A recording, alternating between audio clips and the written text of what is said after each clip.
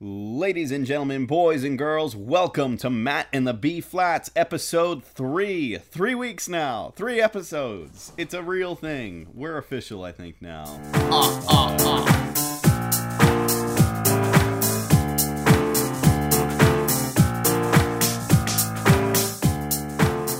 Farther than most experimental shows get, I would say.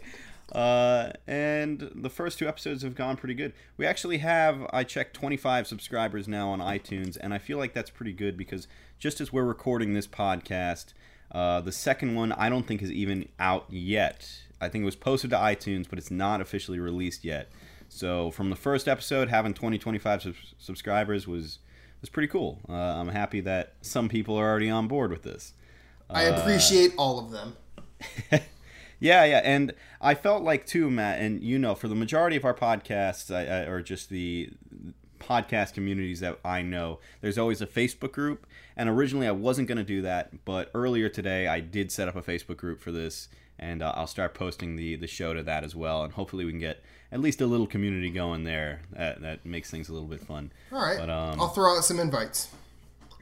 Let's get into it. I'm Brian. I don't know what I've been listening to lately. I don't know what I've been doing lately. Actually, I do want to give a quick shout out in my little intro right now to the Suds. A friend of mine and Raleigh's, his band is this jazzy. How would you describe the Suds, Brian? What would you say is like their? So my good friend Tal Aquino, shout out to him, right? He is a great musician. He's probably one of the best drummers in Staten Island, and Shaolin, basically, yeah. And he basically just picked up the guitar about probably a little over a year and a half ago, and just started learning jazz chords. And he went to music high schools and stuff. Like, he knows theory and stuff, but he doesn't really apply it. Like, if you talk to him, he's just like, yeah, dude, like, I just play what sounds good. And he is someone that you wouldn't realize not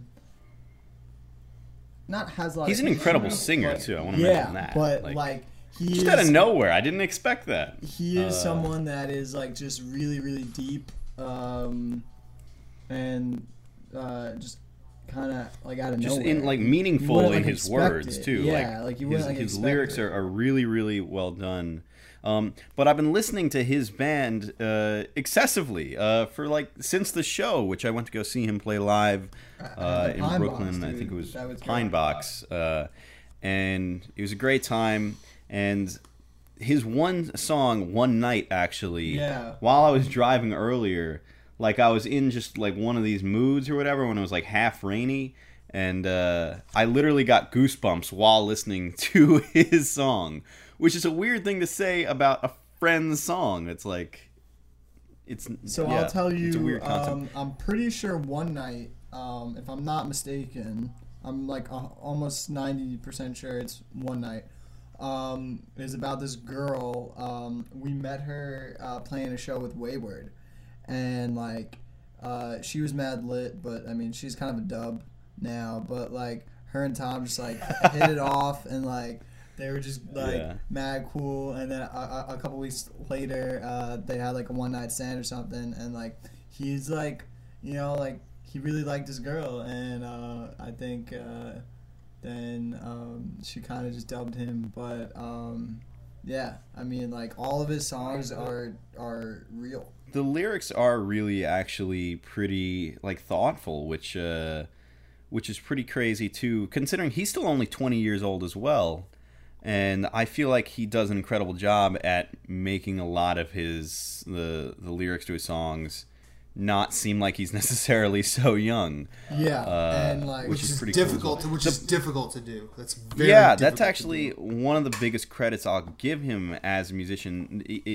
Besides how actually musically talented he is actually putting constructing lyrics to a song and making it flow really, really well. So there you go. Little rant about how much I love his band right now. Other than that, I've also been listening to the Arcade Fire's most recent album a little Do you bit, think it's, and like- that's pretty cool. Do you think it lives up? There's only a few songs from it I like. Yeah, I do not. I do like. Like, The it was Arcade hyped Fire up a are one of lot. the most. It was hyped up a lot. Well, see, everything the Arcade Fire release is going to be. There's going to be a bit of hype because they create that for themselves, but they do it in an interesting way. They don't just ramp up the PR machine and then you get it on every mainstream radio station you can find. But like they'll do like with Reflector, they created like a fake band and then released the album as the Arcade Fire and just sort of let everybody know that's what they were doing. This time around, it was like way more obscure, and like I'm with Spagnoli. I do not love this album, but there are like I feel like that opener is kind of an important song. Like it's so poignant for the times we live in. And Raleigh's correct. It was super hyped, but that's just the kind of gravitas that comes with that band.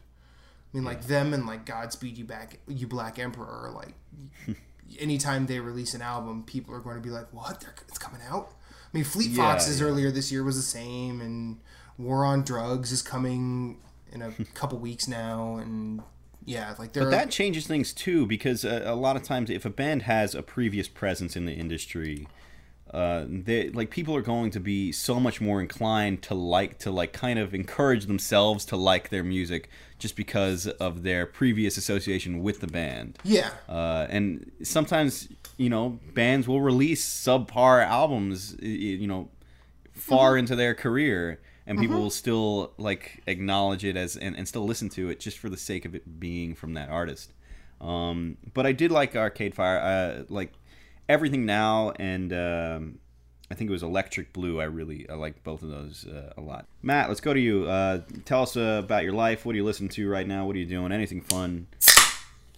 Well, I've actually over the past couple of days been listening to the new Randy Newman album. Almost nonstop. I know that probably makes me sound like the super old person of the crew here. You just aged yourself by an extra 20 years. But see, the funny thing is, like, Randy Newman, I know you and Raleigh will probably be like, oh, that's the guy who wrote all those songs in the Toy Story movie credits. Or he's the guy that did I Love to See You Smile in the 80s. Randy Newman's legacy is actually really goddamn cool. Tell me more about him. He packages himself as sort of a New Orleans-ish piano man. He plays piano, and most of his albums will have like full-on jazz arrangements, full-on symphony arrangements. But the subject of I think actually he's probably more important to the current state of music than Dylan is. Really? I don't think he's better than Dylan. I don't want you to get it twisted. But the biting satire throughout his non-soundtrack career is it's like watching early George Carlin or Bill Hicks or Robin Williams when he takes that joke just a little too far enough to offend you. And I think there's a lot of that on his new album because a lot of it is pertain to what's going on right now because there's some shit happening. Yeah. I mean, there's so much for everyone to kind of comment on all the time over probably the last year and a half. Mm-hmm. But that's kind of interesting because I don't really think I ever thought of him in any way besides he did Toy Story, but he's done a bunch of he's done a bunch of Pixar movies, right? and gotten Oscar nods and awards for those things. That's the only thing that I really think of from him too. I did not know about his outside career at all until you literally just mentioned it right now. So it's really surprising for me, but I guess this is an age thing as well too. Mm-hmm. There was a song, and this is gonna start to tease our topic, but there was a song of his covered by Norah Jones, called "I Think It's Going to Rain Today." For the longest time, and I'd heard that song. She's amazing. she's all right. She's all right. She's all right. Okay. I mean, she's better. I'm not gonna say she's bad because I don't think she's bad, but like she's hit or miss with me. Okay. For the longest time, I thought that song was like just about someone going through like heartbreak, where everybody's trying to help him or help the central character, and it was always just pessimistic for him. And until like probably in the last maybe 9-10 years, I realized that's written from the point of view of a hobo. Really? And like it's I think that's a lot of fun though to notice the like extended meaning of songs too. And I think about this actually for myself. I'm actually in school. I'm a communications media studies major, and a lot of the stuff we do is media analysis. Mm-hmm. And when I go back and look at anything, whether it be music, movies, TV, even video games too, mm-hmm. How much grander everything is because of this new perspective. Like the tools that I've kind of been given where like you just pick up on the references that they are very, very deliberately using within their songs or within their movies and within TV, within anything. It just makes you look at every bit of media a little bit more. I don't want to say differently, but just more. Yeah, and I mean, and like, I think that's very fun to do. And like one of my favorite things by Randy Newman is his album Good Old Boys, which is written from different point of views, but each of these point of views are like from each of them are from a different character that is basically a southern racist, to varying degrees. Like the opener to that song is called, or the opener to that album is called Rednecks, and the opening words to that song are, "I saw Lester Maddox on a TV show." Now, if you don't know who Lester Maddox is, he's a former leader of the KKK. Okay. And he's like, "I saw Lester Maddox on a TV show with a smart-ass New York Jew." The Jew laughed at Lester Maddox, and the audience laughed at him too. And now he may be a fool, but he's our fool. If they think they're better than him, they're wrong. And then it turns into introspection from the characters. Like, so I went to the park and took some paper along, and that's where I made this song. Now he goes on to say the N-word like 8 times in that song. Maybe more. I don't remember. I'm literally reading the excerpt about this on the Wikipedia page actually right now, as you're talking about it. So like I'm doing like some history homework while we're doing this. But you think in like the early to mid 70s, we're just like in 68, Martin Luther King got shot. I mean, we are just post some serious civil rights shit. So much crazy shit is happening during this time. And this white guy has the balls to say, "Hey, this is what I've seen Southerners think like," you know. And you, because like the first time I remember hearing Randy Newman and like actually paying attention and wondering what the hell is this. I was working at Tower, and it was a live version of Rednecks, and I heard him say keeping the N-word down, and I'm like, what the hell is this racist nonsense? And then the manager who put that album on said, "Go listen to the actual album. You'll come back tomorrow and tell me you're wrong." And I was like, "Fuck you, man! I'm gonna do that." And so this is interesting. So it criticizes racism itself, but then like just generally everything that's going on at the same time. Is that the whole point of his song? Or I mean, it's basically there's a different, like, coming from New York, you have a certain amount of pride of coming from New York, especially if you were to leave New York. I'm using New York just because that's what you know. Coming from the, and it's also true. Me coming from the Midwest, you know, I have a certain amount of pride of where I come from. I also have been in Philadelphia for 14 years now, and I look back at the Midwest and go, man, there's some shit going on over there. And coming to an album like Good Old Boys, like, my opinion changes every time I listen to it because my life experience changes every time I listen to it. And that's not a result of me listening to Good Old Boys, just because I listen to that album so sparsely.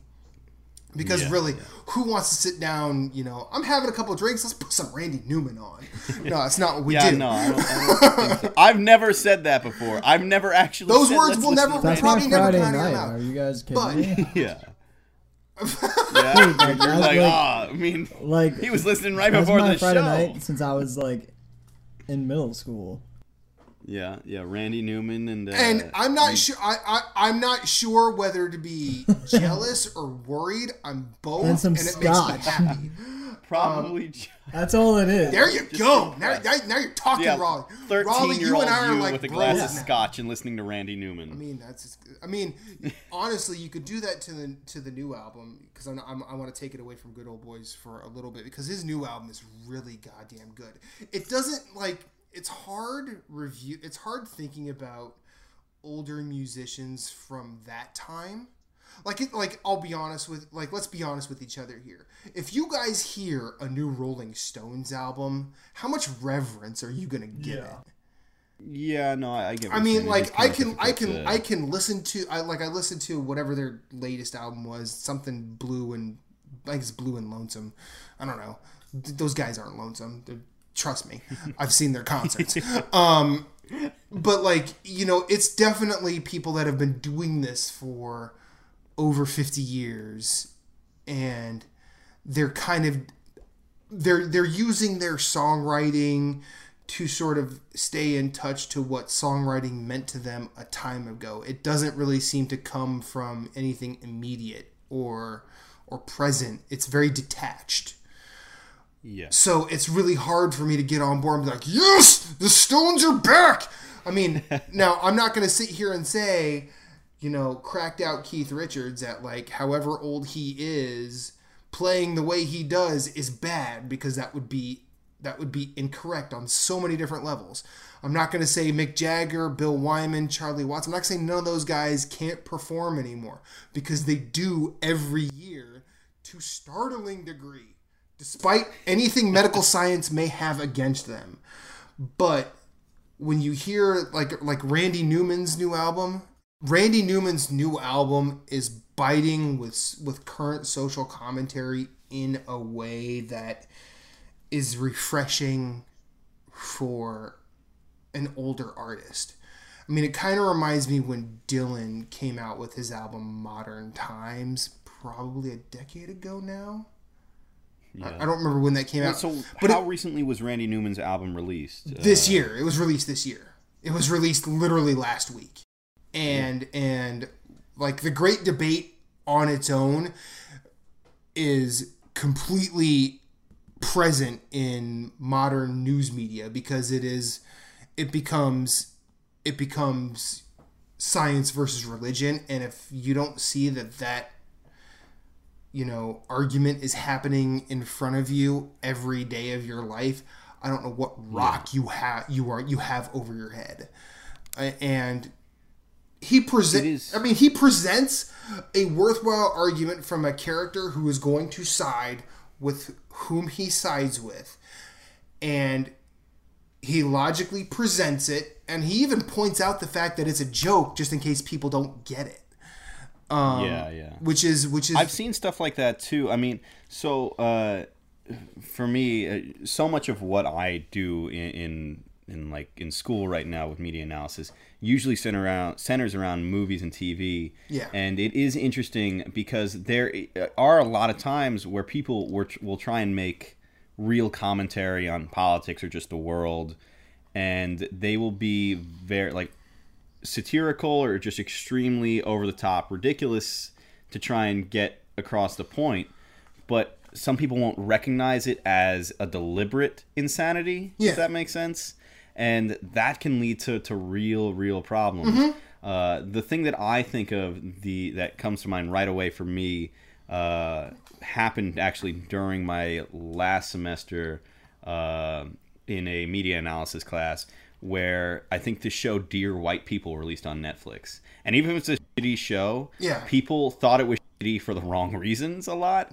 They thought it was a legit attack and saying like white people are not understand, like the white people are stupid or something like that, which is not exactly what the show was doing. It was a very, very, again, it's a shitty show, right? But it was a very deliberate message saying like, I want to be heard, and here's how ridiculous I'm going to sound in order to just get out there more.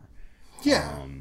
And that's what people do sometimes. And as long as you recognize that from any like listener standpoint or viewer standpoint, it can make the whatever you're watching or listening to just come to life that much more, and it just becomes more important.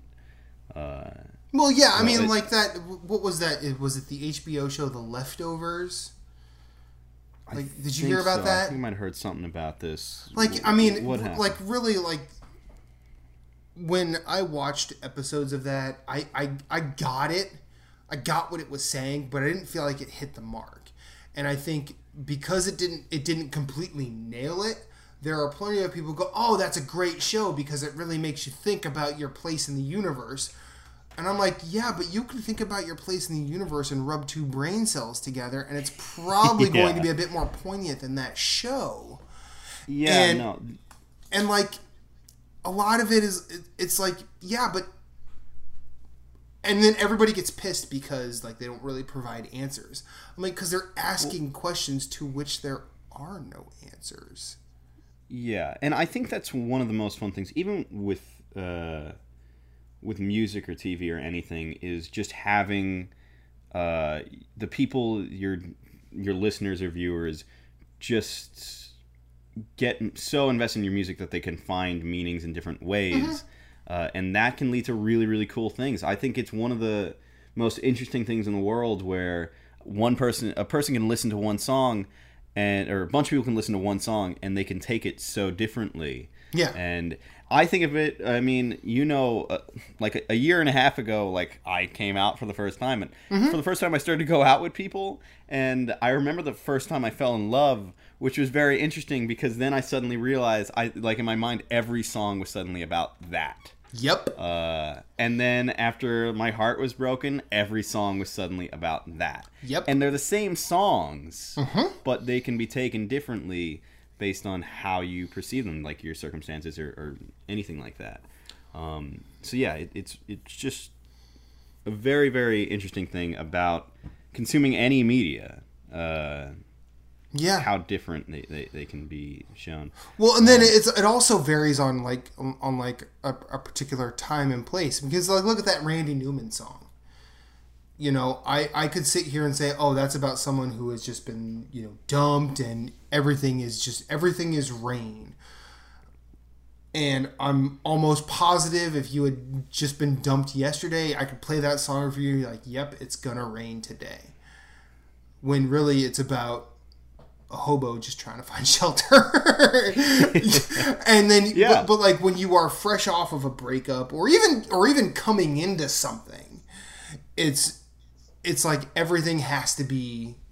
Everything has to mean something. Everything can be perceived whichever way you want, especially if you're not paying attention to it. Like, I remember there was one of the first girls I ever made a mixtape for. I put on... And this date me... This will age me.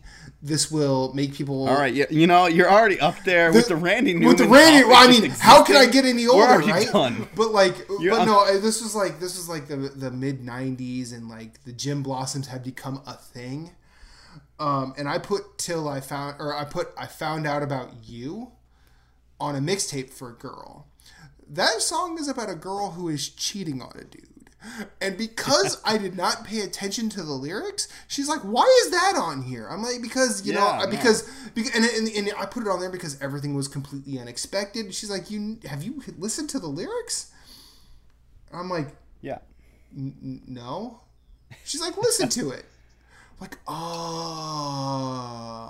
I will even think that sometimes too when I share music with people. that they may assume that I'm putting some extra meaning to it, and I will like that I'm not trying to go for. So, if I share some song that's almost a love song to like another person, I will like second think it about whether or not I should send it, even if I just like the song because I think it's catchy or something like that. Yeah, and I want to share it with people. I will very much hesitate with the idea that they could take the message the wrong way. And I always, I mean, nowadays if I do that, I mean, I don't do it with a mixtape anymore because who has a cassette? But like I'll do a Spotify playlist, and like and one time my girlfriend now, she sent me via text a Spotify song of "Cool Your Heart" by the Dirty Projectors. This is from the Dirty Projectors album from this year, which is 100% unequivocally a breakup album. And you know, and not being the one to just jump at the bait and say, "Look, man, what are you doing?" I'm like, I appreciate what you're doing here, and I'm trying to see this from your side, but you should know about this album before you send something. And she's like, what do you mean? I'm like, the entire album is about the dude breaking up with his girlfriend and former bandmate. There is there's a Smiths album that I know that a kind of similar story happened with me. I forget which Strange Smiths Ways album Here it We is. Come. That's what it is. Probably that. And I was so addicted to it for a long time while I was going out with this guy, and I sent one of the songs to him, and then I like. Which one was it? What did you send him? Tell me, please tell me what you sent him. Let me see. Tell me it was Paint a Vulgar Picture. That'd be great. That'd be so good. No. Shit, I don't remember. It was a while ago. Was it A Rush and a Push in the Land That We Stand On Is Ours? No. Oh, you gotta find this, Spagnoli. I would recognize it right away. Okay, we've gone on a bit too long. Raleigh, you with us? Yeah, you're here. What you digging? What it is, my friend? What you digging? How's life? What are you listening to? And while Raleigh is answering Spagnoli, find that Smith song. I have to know. Okay, yeah. So what I've been listening to, really still stuck on the Bleachers' newest album, Gone Now, man. Been just really, it's really been connecting with me a lot. I need to hear that. I haven't. I need to get my head out of my ass and listen to it. You haven't heard the new Bleachers stuff. It is really cool. It is. I like it a lot. It is real, and like Matt being a former music critic, I think you might get what that means. It's very different too. Like just their construction of a song. Yeah. Now, refresh my memory. Bleachers is the guy from Fun, right? Correct. Yeah, and he was also in like a couple other bands. Yeah, he's been in a bunch of bands, but like, can someone just answer this question because I'm dying to know? Is Fun done? Yeah, Fun's done. Like, and that sucks. Russ. Because like the lead singer of Fun, that guy, he has such a good vocal range, dude. He has a good vocal range, and I would put his vocal range up against Brandon Flowers, but that's just me. Yeah. But like his band before that, the Format, released a fucking amazing album that got no press, no play whatsoever. So if you want a good album from about a decade ago, check out the Format. Dog Problems. That album is goddamn amazing. It is magnetic as shit and bubblegum poppy as all get out, but not bullshit. It is worth anybody's time. And I didn't like Fun as much as I liked the Format, but I saw what, like, the Fun had some good moments. Like, I really liked Carry On and that other one, Some Nights. I really liked those two tracks, but their albums as a whole did not. Some Nights too. Their albums as a whole did not hit me, and I need to just get my head out of my ass and check out I feel like it's very rare for me to find entire albums that I can feel that every single song just is a direct hit. Every single one is something that I will love. And that's gone now. It's difficult now. Me, you guys don't know. Like I mean, I'll be honest with you. This is the one generational thing that I will sort of cling on to between the three of us. Yeah. Because, I mean, like, Spagnoli, you told us the first episode, you've never bought a CD.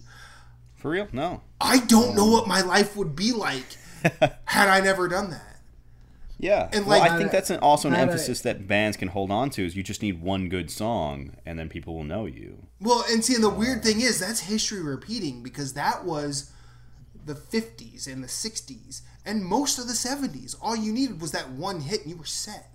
Didn't matter what else you put on the album. I mean, fortunately, we had people that took the album format seriously and tried to pack it with a good mix of songs and a good story, or just... Well, this is one of the reasons why I will very much disagree with you, Matt, with The Killers and the album Sam's Town, which is, I think, a very, very well done album to listen to from beginning to end, because it is a full story. You know how many times I've tried with Sam's Town, Spagnoli? Do it again for me. Come on. Right. I played Helldivers from the other show. That's true. Okay. All right. Fair. I will report to you in a week.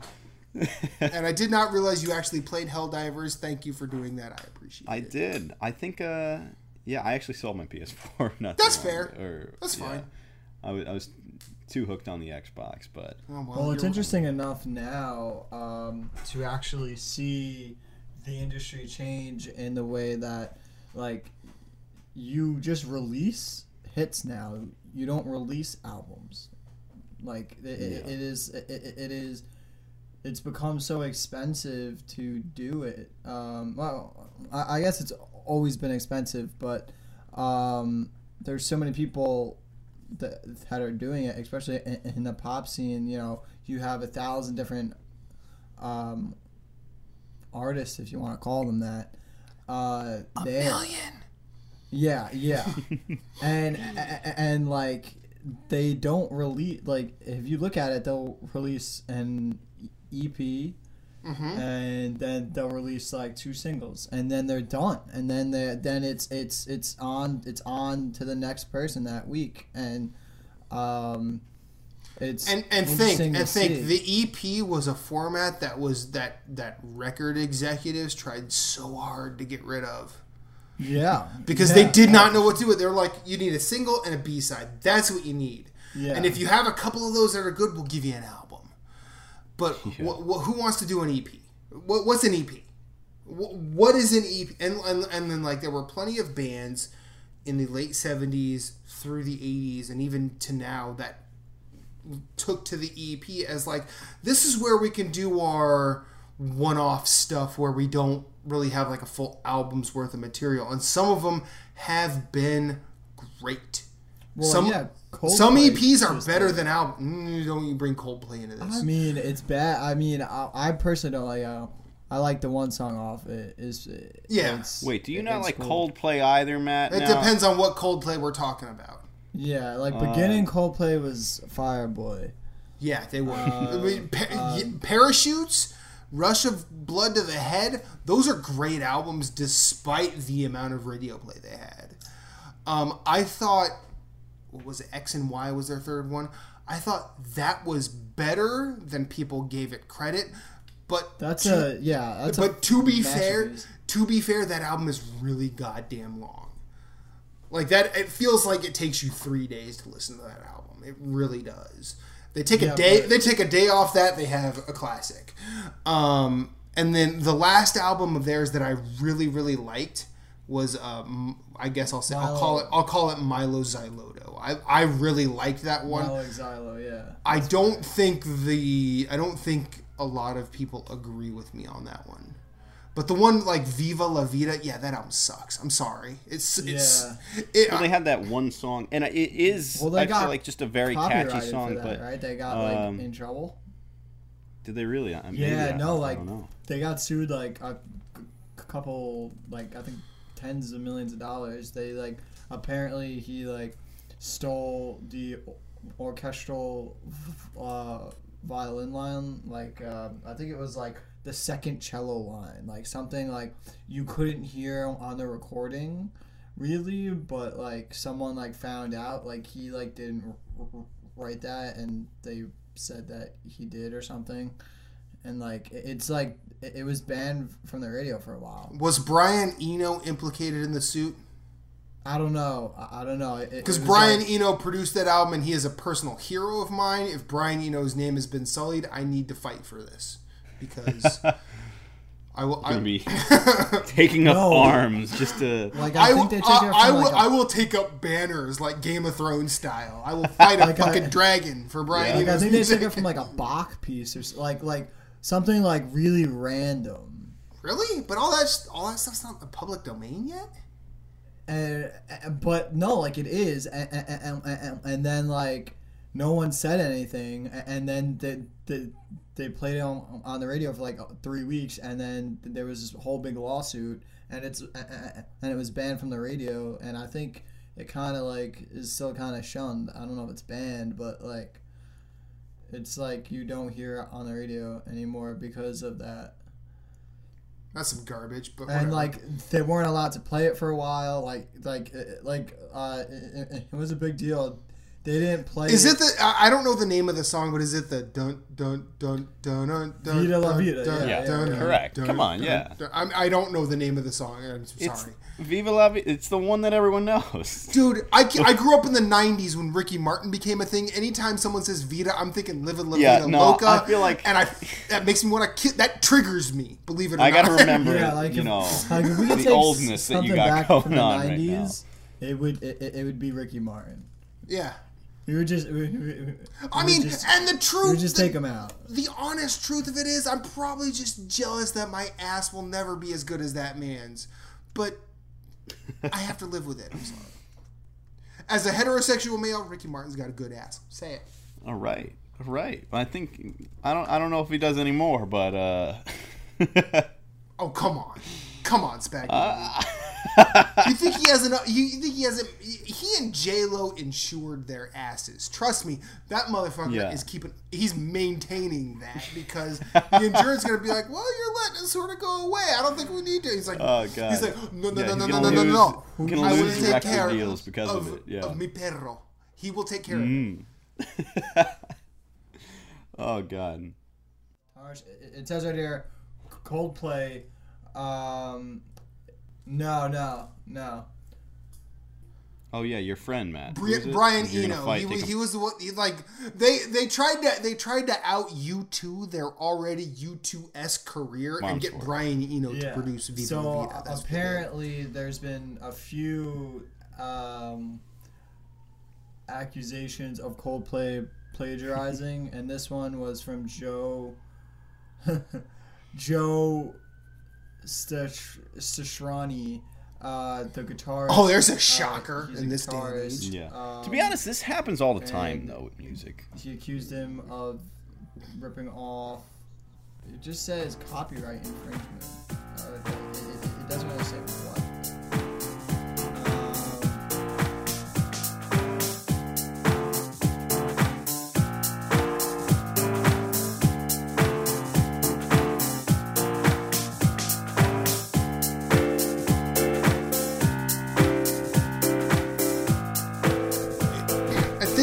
It doesn't matter.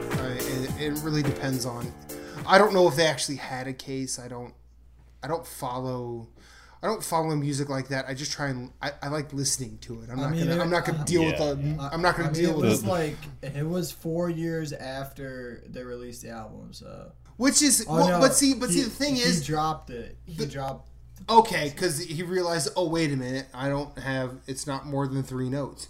But like when copyright infringement became a thing, and it became a thing in 1990, 91. Well, it was changed. It was for a really long time. Copyright infringement, like lawsuits, were very, very lax, and they were also aimed at hip hop, which was.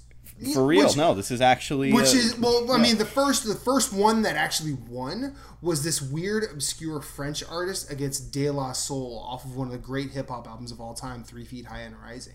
They used a small snippet of a song and just scratched over it, and that got this band that hadn't done anything for forever. money. I don't know how. It probably wasn't much, but then which is ridiculous to me though too. To think about a creative piece of work where these artists are, to an extent at least, where these artists are creating clearly very, very new stuff, right? But still facing these challenges from as long as you're not really deliberately stealing full chunks of songs and then playing it off like you made it. Like Puff Daddy and Mace did in the late 90s. Yeah. Well, right? Dude, I could play the same chord structure as Viva La Vida. Same exact way with the same exactly. It's so interesting how quick people are to blow the whistle on this type of stuff too. If I remember correctly, I think maybe it was Bruce Springsteen not too long ago, maybe 10 years ago, in an interview, openly admitted to saying that a couple of his riffs to his songs were just ripped off from the Beatles. And he just says this very casually because he's Bruce Springsteen and what are people going to do now? I mean, the two good Beatles are dead. It doesn't matter. Yeah, it's not like the Beatles are going to come after him. Yeah. It's just and if you want to believe conspiracy theories, that's not really Paul McCartney. He died at Abbey Road. I was about to say for a second, who are the two good Beatles? I was gonna question it. No, the two good Beatles are John and George. Make no mistake.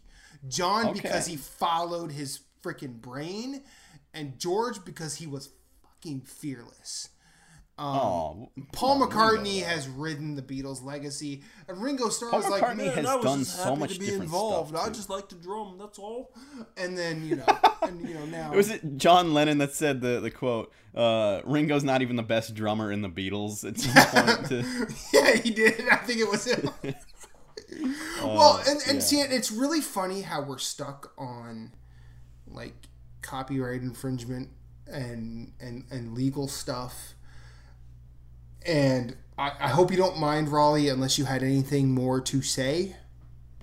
No. I think it's ironic that our topic is cover songs. Yeah, this is exactly the perfect segue that we didn't plan at all lead into this. I told you we were gonna find some wild card thing to find some way to tie this in. I mean, I don't know which genius said it, but someone said I clearly fucked up into a gold mine. So yeah, so this worked perfectly too because. Yeah, before the show we were talking about it, and I've been listening to actually a cover from the Killers right now. What did those assholes cover? It's a good song. No. It's a good song that I think they do really, really well. Kenny Rogers, Ruby Don't Take Your Love to Town. The Killers covered it, and I love it. If they do it well, and I'll check it out. It's off the album Sawdust, and it's very interesting because it's a very difficult sound for the Killers. It'd be a difficult song to cover. It's very odd to listen to it because it's not really the style of the Killers. I mean, Kenny Rogers and the Killers are not a thing that you'd ever expect to kind of cross paths in any way whatsoever in my mind. But I think they do it so incredibly well, and I think Brandon Flowers actually executes it extremely, extremely well. And country's weird that way, man. The good country, there's definitely. I mean, I'm pretty sure Raleigh could agree with me on this. So there's definitely a separation between good country and bad country, and the difference is, not so much the honesty. Because I'll bet you there's more honesty in bad country than there is than many would give credit. But it's the nuance. It's the delicacy of the delivery or the dichotomy as we were talking while Raleigh was not present. And Kenny Rogers, I was exposed to him a lot as a kid because I grew up in a very country loving demographic, and he's one of those singer-songwriters, whether you want to call him country or not, who wrote things that were super poignant well beyond the constraints of his genre. I mean, I feel like there's a tendency for what you guys are talking about with the bad country, where they overplay. If you guys have ever seen that, I think it's Bo Burnham, the stand-up comedian skit, where he makes fun of pandering. Pandering, yeah. And I feel, this is a real thing that genuinely does happen a lot, not just with country, but so much music. Well, see, and it sucks. It sucks. It's crazy to think about. It's a great skit for anyone that hasn't seen it. Like, I'll be real with you. I'm glad I have a girlfriend now, so I wouldn't have to deal with sifting through girls who love that bullshit. Yeah, it's just really interesting though how that can become the identity of the genre though too, because I wouldn't say that I'm a huge country fan at all, but to discredit the entire genre for anything is just wrong. Correct. And I think there are certain songs that just with country music, they can make just as significant and extremely meaningful pieces of work as anyone, and they very often do. But I mean, one of my favorite songs that's a country song. Well, actually, I'll mention two of them. Waylon Jennings. He did a song called "Are You Sure Hank Done It This Way?" And it's about a fear of selling out. It's about a fear of just doing what someone else had done to make money. And then, Jolene is one of the great, love songs of all time, because it's not towards a man, and it's not even really towards a woman. It's just like, Jolene, I know you're after my dude, please don't do it. Yeah. And the only part no, but as far as I'm concerned. And it's an often covered song, believe it or not. No, yeah, it's really, really cool. Well, Matt, you were saying before though that you created a list of like 30 or something songs. Oh, so Jesus give God. me one or two that you really, really love a lot, that you think are important to you. It seemed like in a Facebook group I'm in called The Secret Friends Unite, they focus predominantly on geeky stuff, comics and comic movies and sci-fi movies, because if you talk about good movies, they don't want to hear about it. When someone presented like the topic, name a cover song that's better than the original, and you had Blue Monday by Orgy, which is fucking incorrect. No one does Blue Monday better than New Order. And then there were people that said Sinead O'Connor, Nothing Compares to You, which is a cover of Prince.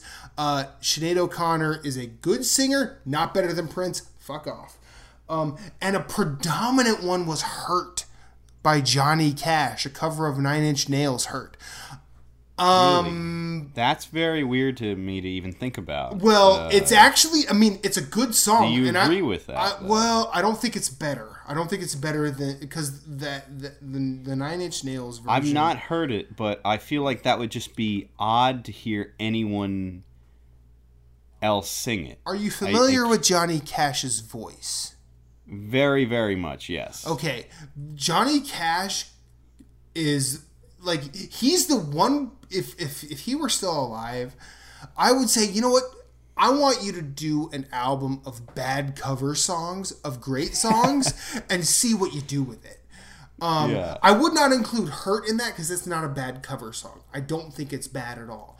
But I would love to see him cover something dumb like Sugar Sugar by the Archies. Like, I think that would be I'm ready for the Johnny Cash cover of Anaconda by Nicki Minaj. Yeah, like that's something like that. Like, that would be fun. and I feel like if I were to say, if I were somebody of creative note, because he didn't really deal with anybody who wasn't creative, he could, and I presented a case for that, he would probably go for it. But his cover of Personal Jesus by Depeche Mode actually makes that song good. So I think that version is better than the original. I don't think Hurt is, because I think Hurt is very much of Trent Reznor's time at the top and place. I want to mention one other song, actually, too. Go ahead. That I was thinking about the other day, that I recently found out was a cover, is Respect R-E-S-P-E-C-T. Yeah. Oh, by Aretha Franklin? Oh, yeah, Otis Redding wrote that shit. Otis That's Redding. on my and list. Listening. Oh, sweet. So, but for real, listening to Otis Redding's version, it's crazy how different they're like presented. Just literally, how the lyrics are the same. They're changed very slightly in Aretha Franklin's version, but it's so odd to listen to it like it's a very like serious comment. Like, Yeah. respect, find out what it means to me. Like, it's important that you respect me as a human. Like, it's a very serious song. And when you listen to Aretha Franklin's version, which is amazing too, it's just so much more fun that I feel like that loses the real message of the song in some way. Well, I mean, Otis Redding is one of the greatest voices that has ever graced music. And of all of his songs that I absolutely love, his Respect is actually one that I just don't get. Really, Like, you don't like it? I mean, it's one of those things. And I grew up in despite my parents being hyper conservative, I actually came out of that with very balanced values, and I didn't want to treat any woman like I was better than them. So, I gravitated toward These Arms of Mine, Pain in My Heart, Try a Little Tenderness, things like that. The other great songs in that man's catalog. And Respect, I thought was weird. I'm like, you do all this other stuff, and then you have this, like... Well, how different it is to listen to that song... And Aretha Franklin's has more balls. Yeah, for real. She's like, no, think this is about my song, her Otis. version of that song. Like, if you want to like talk about just like some feminist movement stuff or something right now, that's a real like serious comment. Like, it's... I don't know when the Aretha Franklin came out. I'm assuming sometime in the 80s. It's like no. Don't ever guess a date again at this point. All right. It came out in the same decade as Otis's. I think it might have came out within a year because cover versions were okay back then. Now you have to go through all sorts of legal bullshit to do it. But yeah, like the Beatles released Twist and Shout right after the Isley Brothers did. Yeah. So, but it's just crazy to me to think about how different these songs are, just from who sings it, and that can be said for pretty much any cover. Is how much the artists themselves takes on a little bit of meaning just as their like identity, and that can warp a song just on its own. Yeah. Which is really, really cool to think about. It's not just the lyrics; it's your identity as a band that creates more meaning for your songs, which I think is just incredible to think about when people just look at lyrics or something, or look at like the single artist, but it's just much bigger than that. And yeah, I don't know. Brian, I feel like I swooped in just to add that extra Otis Redding thing. What do you think here? What is your favorite covers? What do you like? My two I've really had circling right now would be Rihanna's "Love on the Brain." It got covered by one of my favorite bands, the Cold War Kids. Okay. And yeah, I love that Cold song War Kids. To me was complete ass when Rihanna did it. It was just a typical like it was cool, like it's cool, like Rihanna's a badass girl, but it was just a typical pop song to me. And then they did it, and just the vocal harmonies from a musician standpoint, and just the placement of just certain like fills and runs and stuff really just made me kind of fall in love with that version. And I've seen this live, James Bay's version of Alicia Keys' "If I Ain't Got You."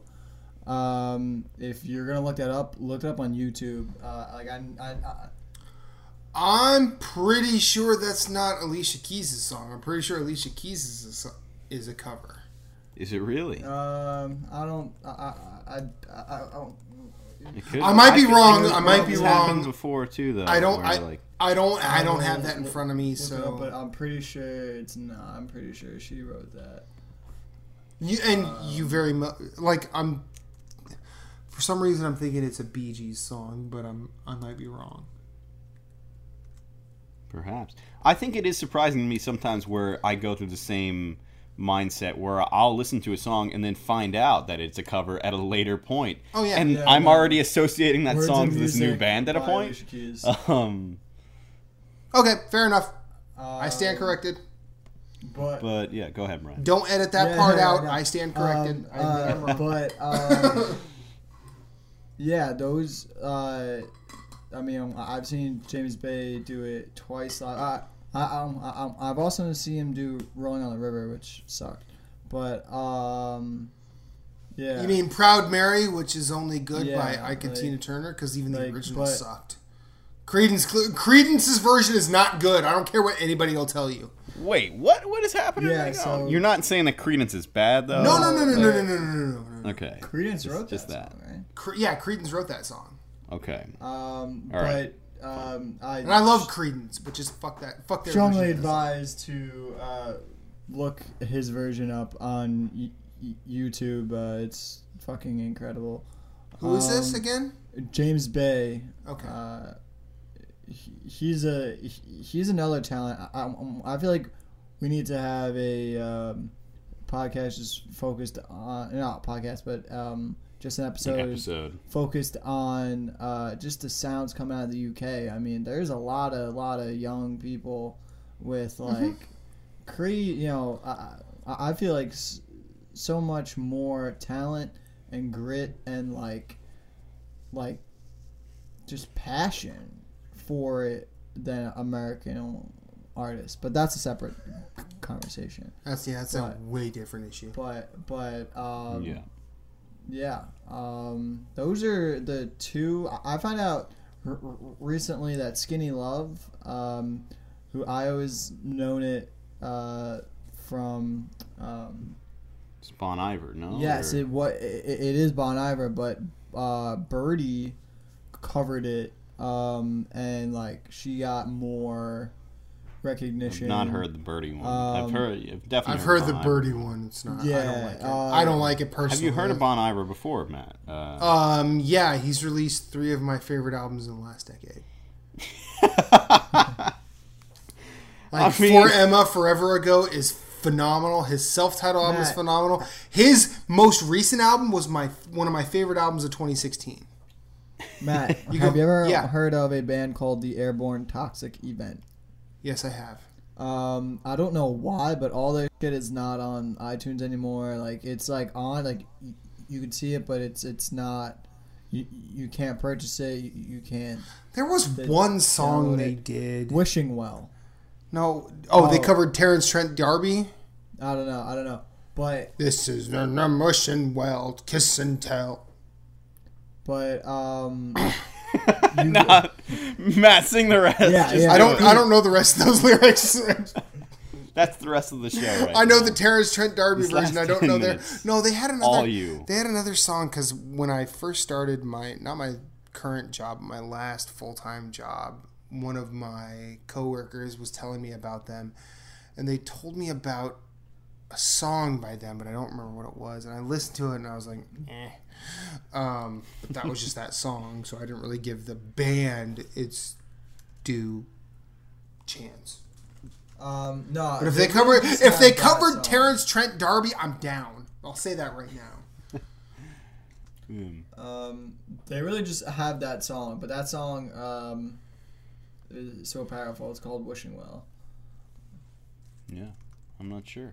I don't know. I haven't really heard much from them.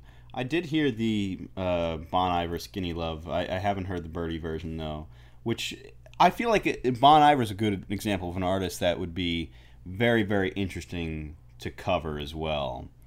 or to even hear covers that Bon Iver personally, does himself. My favorite cover is "Sex on Fire" by the Wayward Strangers. Yeah.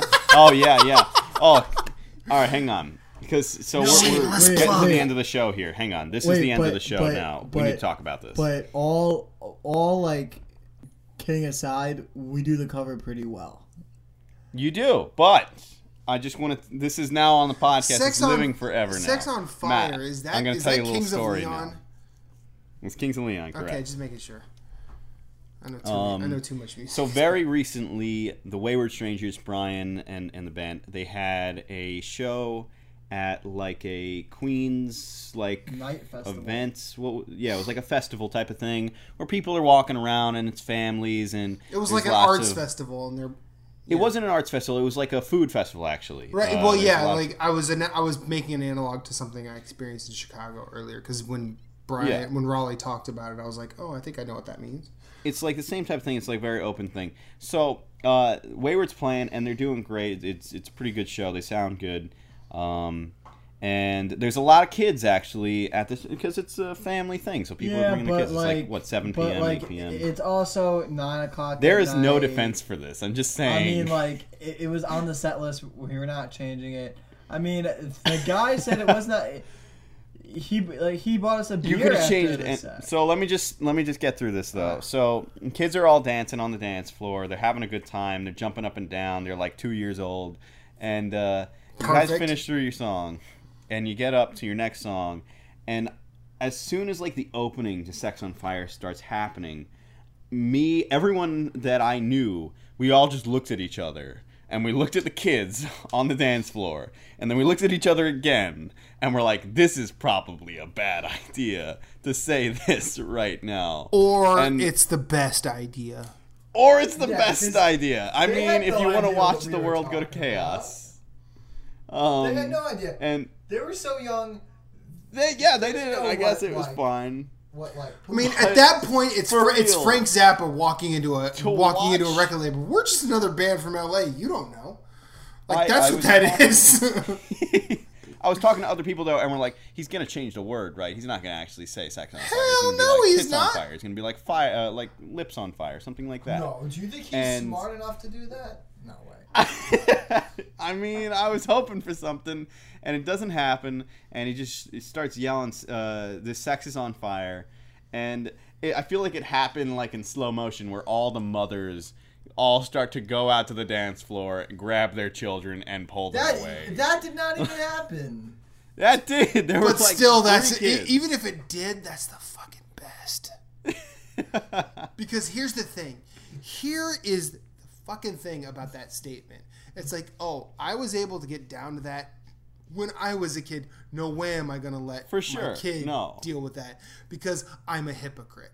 And I can't criticize it that much either. I mean, I played GTA 3, and the first level, you like kill a hooker, and because that bitch I was like 7 years old. Yeah, I think he said something like that. So I can't judge it that much. No, but yeah, I'm pretty sure it was fun to watch. First, and then you. Yeah, that's right. Raleigh knows what's up.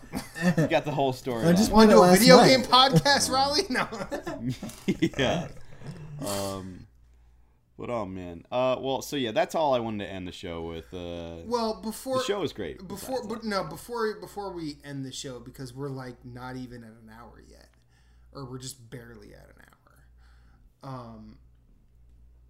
I do want to just sort of reel off some covers that people should check out. Go ahead, give us a list actually right now. Like I said, and I don't have these ranked in any way, so don't. Maybe by the end of this, I'll come up with my favorite, but I don't know. I actually think Johnny Cash's Personal Jesus is better than his version of Hurt. In fact, his entire American recording series is all covers. All of it is phenomenal. I grew up in the 80s, so a lot of people my age, when you ask them what their favorite cover is, they're probably going to gravitate towards something like Jimi Hendrix, All Along the Watchtower, or Ramones, Do You Want to Dance, or maybe even Bjork's It's Oh So Quiet. But I actually think The Beach Boys doing Do You Want to Dance is better than the Ramones version because it was not originally by them like most people think. Also, English Beat, Can't Get Used to Losing You. Of course, Bjork's It's Oh So Quiet. George Benson's On Broadway. The Rolling Stones version of Not Fade Away is better than Buddy Holly's. Yes, I said it. Ike and Tina Turner's Proud Mary is phenomenal. Talking Heads doing Al Green, Take Me to the River. Gotta hear that track. Nico doing Jackson Browne's These Days is one of the... Despite her lack of range as a singer, she made that German monotone voice beautiful. Of course, Aretha Franklin's Respect, Queen of Soul. That's one I'll vouch for as well, too. Queen of Soul, need I say more? I could do an entire list on just covers of Dylan songs, and even covers of Dylan songs done by the Byrds, but I actually think the Byrds did Mr. Tambourine Man better than he did, as well as You Ain't Going Nowhere better than he did. I can kind of agree with that as well, too. Jimi Hendrix's version of All Along the Watchtower, of course. Elvis Costello did two really good covers as well. What's So Funny About Peace, Love, and Understanding, originally by Nick Lowe, and he did I Can't Stand Up for Falling Down, originally by often underrated soul duo Sam and Dave. The Clash, my favorite band, did a bunch of covers. I Fought the Law is probably their most famous, which is I Fought the Law and the Law One. Law One. Yeah. And they also did Junior Murvin's Police and Thieves. They did Toots in the Maid's Hall's Pressure Drop. Police on My Back. I don't remember who that's by, but they did it. And they also did Rongum Boyo by the Pioneers. All of those are worth your time. And I don't think these are better than the originals, but they're probably worth your time. If you're interested, Sinead O'Connor's Nothing Compares to You, and Johnny Cash's Hurt. And I could keep going. Yeah. I'm not I going feel to, like though. it is very difficult to also... It's hard to say that a cover is better than a song, too. Yeah, I think... because it essentially is a different song. And if it's not a different song... then in my opinion, it's not really even a cover. It's just like, I don't know. I mean, like it is a cover. I mean, how would you guys feel about a cover album? I mean, like that's like totally fine if you.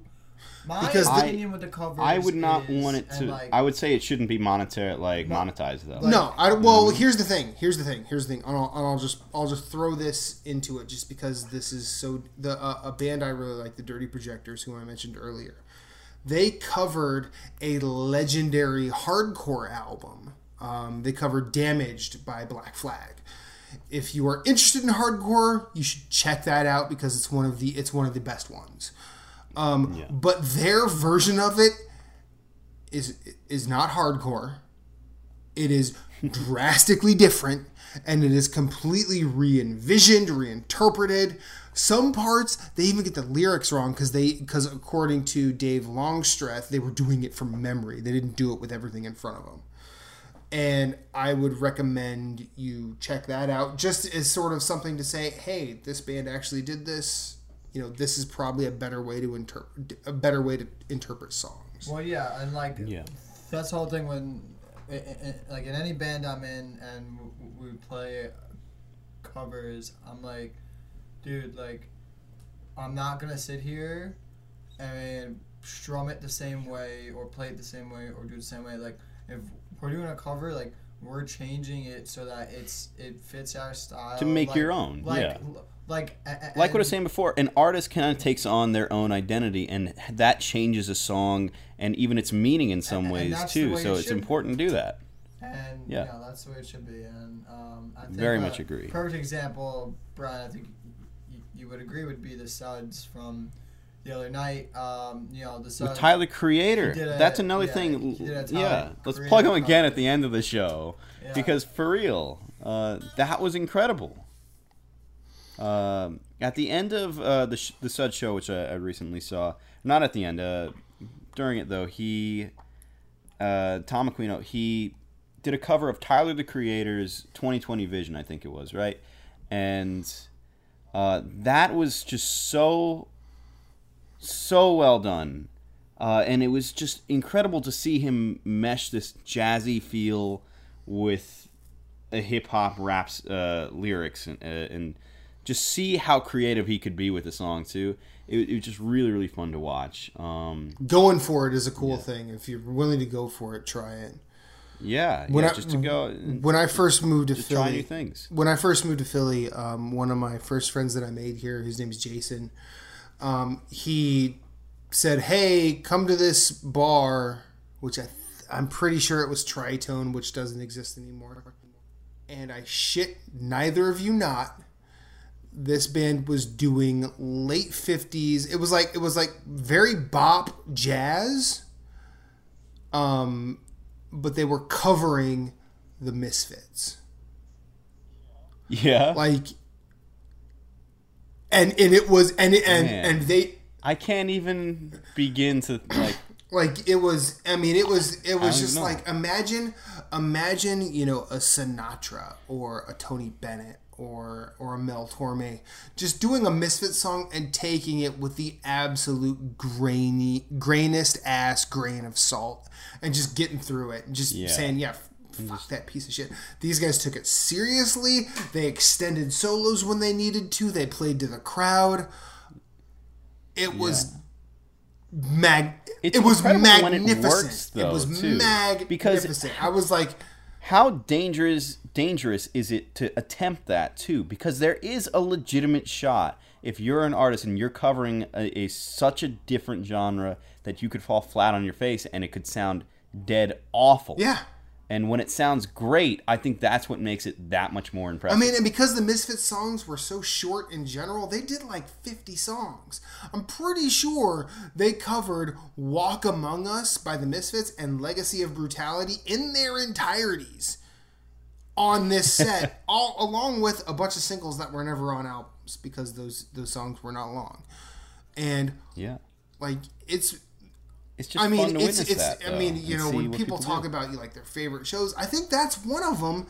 And it's not like a landmark thing. It's not like the Beatles at Shea Stadium or the Clash at Shea Stadium or whoever at Madison Square Garden. At Shea Stadium. Yeah.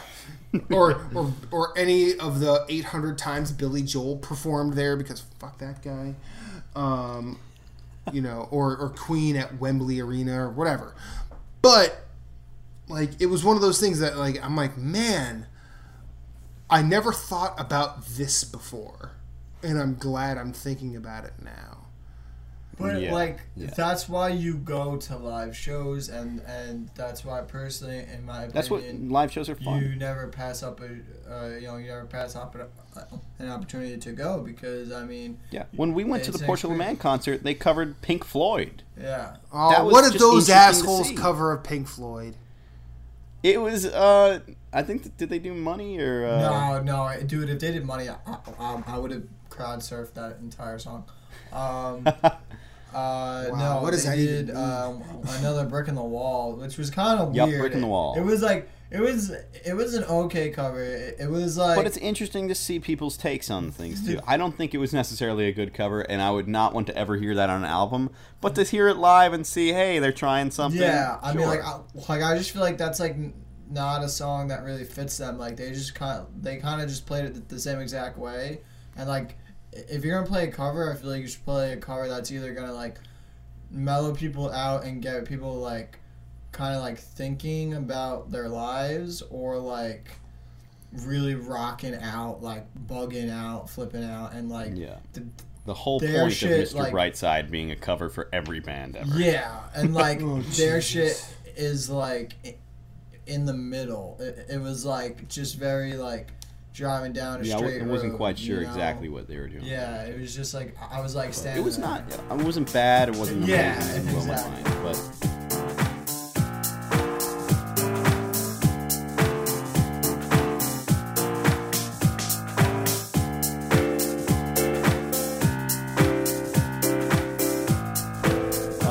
All right. I think we got to end this here. I feel like this was a great show. I think we had a lot of really good topics. next week on the show, I already have our topic in mind, actually, because it's something I've been talking about Brian with for his band, about making a music video for maybe one of his videos. I'm not sure exactly yet.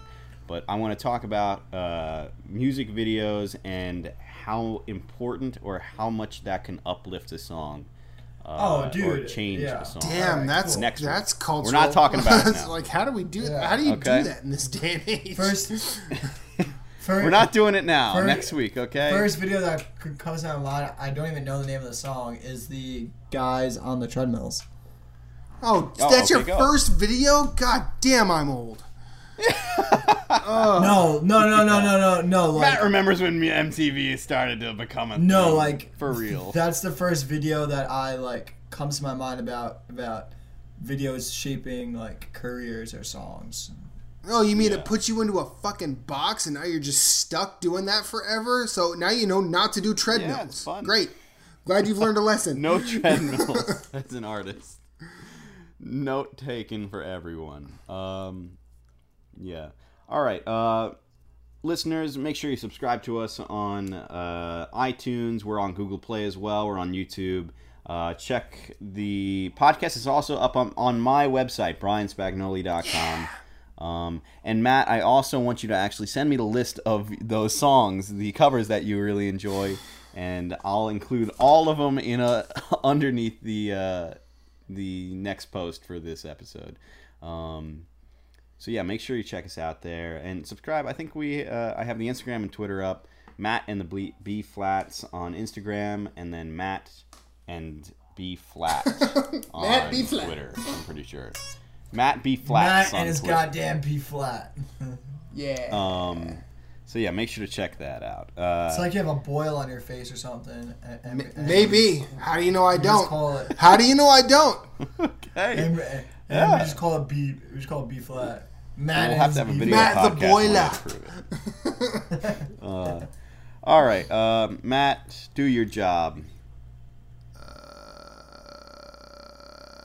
It's one line, man. What, we're not plugging ourselves? Where can we find Raleigh? Okay, yeah, fine. Talk about it. Sure Let you him talk check about it. his EP. He just released an EP, man. All right. Lamb in Our Hearts by Settle Wayward down. Strangers. I listened to it last week. It's really good.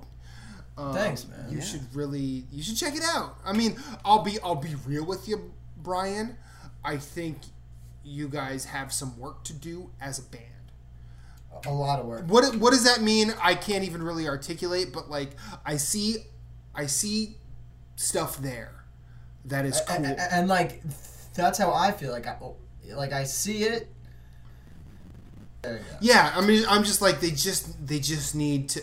I mean, the easy thing for me to say is you just need to go for it more. But anytime anybody says that to someone who's creative, like, go for what? So I don't want to All I know is I want to keep seeing things from the Wayward Strangers, and I want to see what happens. And that's one of the things I love about following an artist. So I totally wish you all the best, and I will continue to listen to anything you guys put out. Thanks. I'm excited to check out the Suds. So since they're friends, they're friends of you all. Check out the Suds. The Suds guy, Tom Aquino, is also in the Wayward Strangers as well.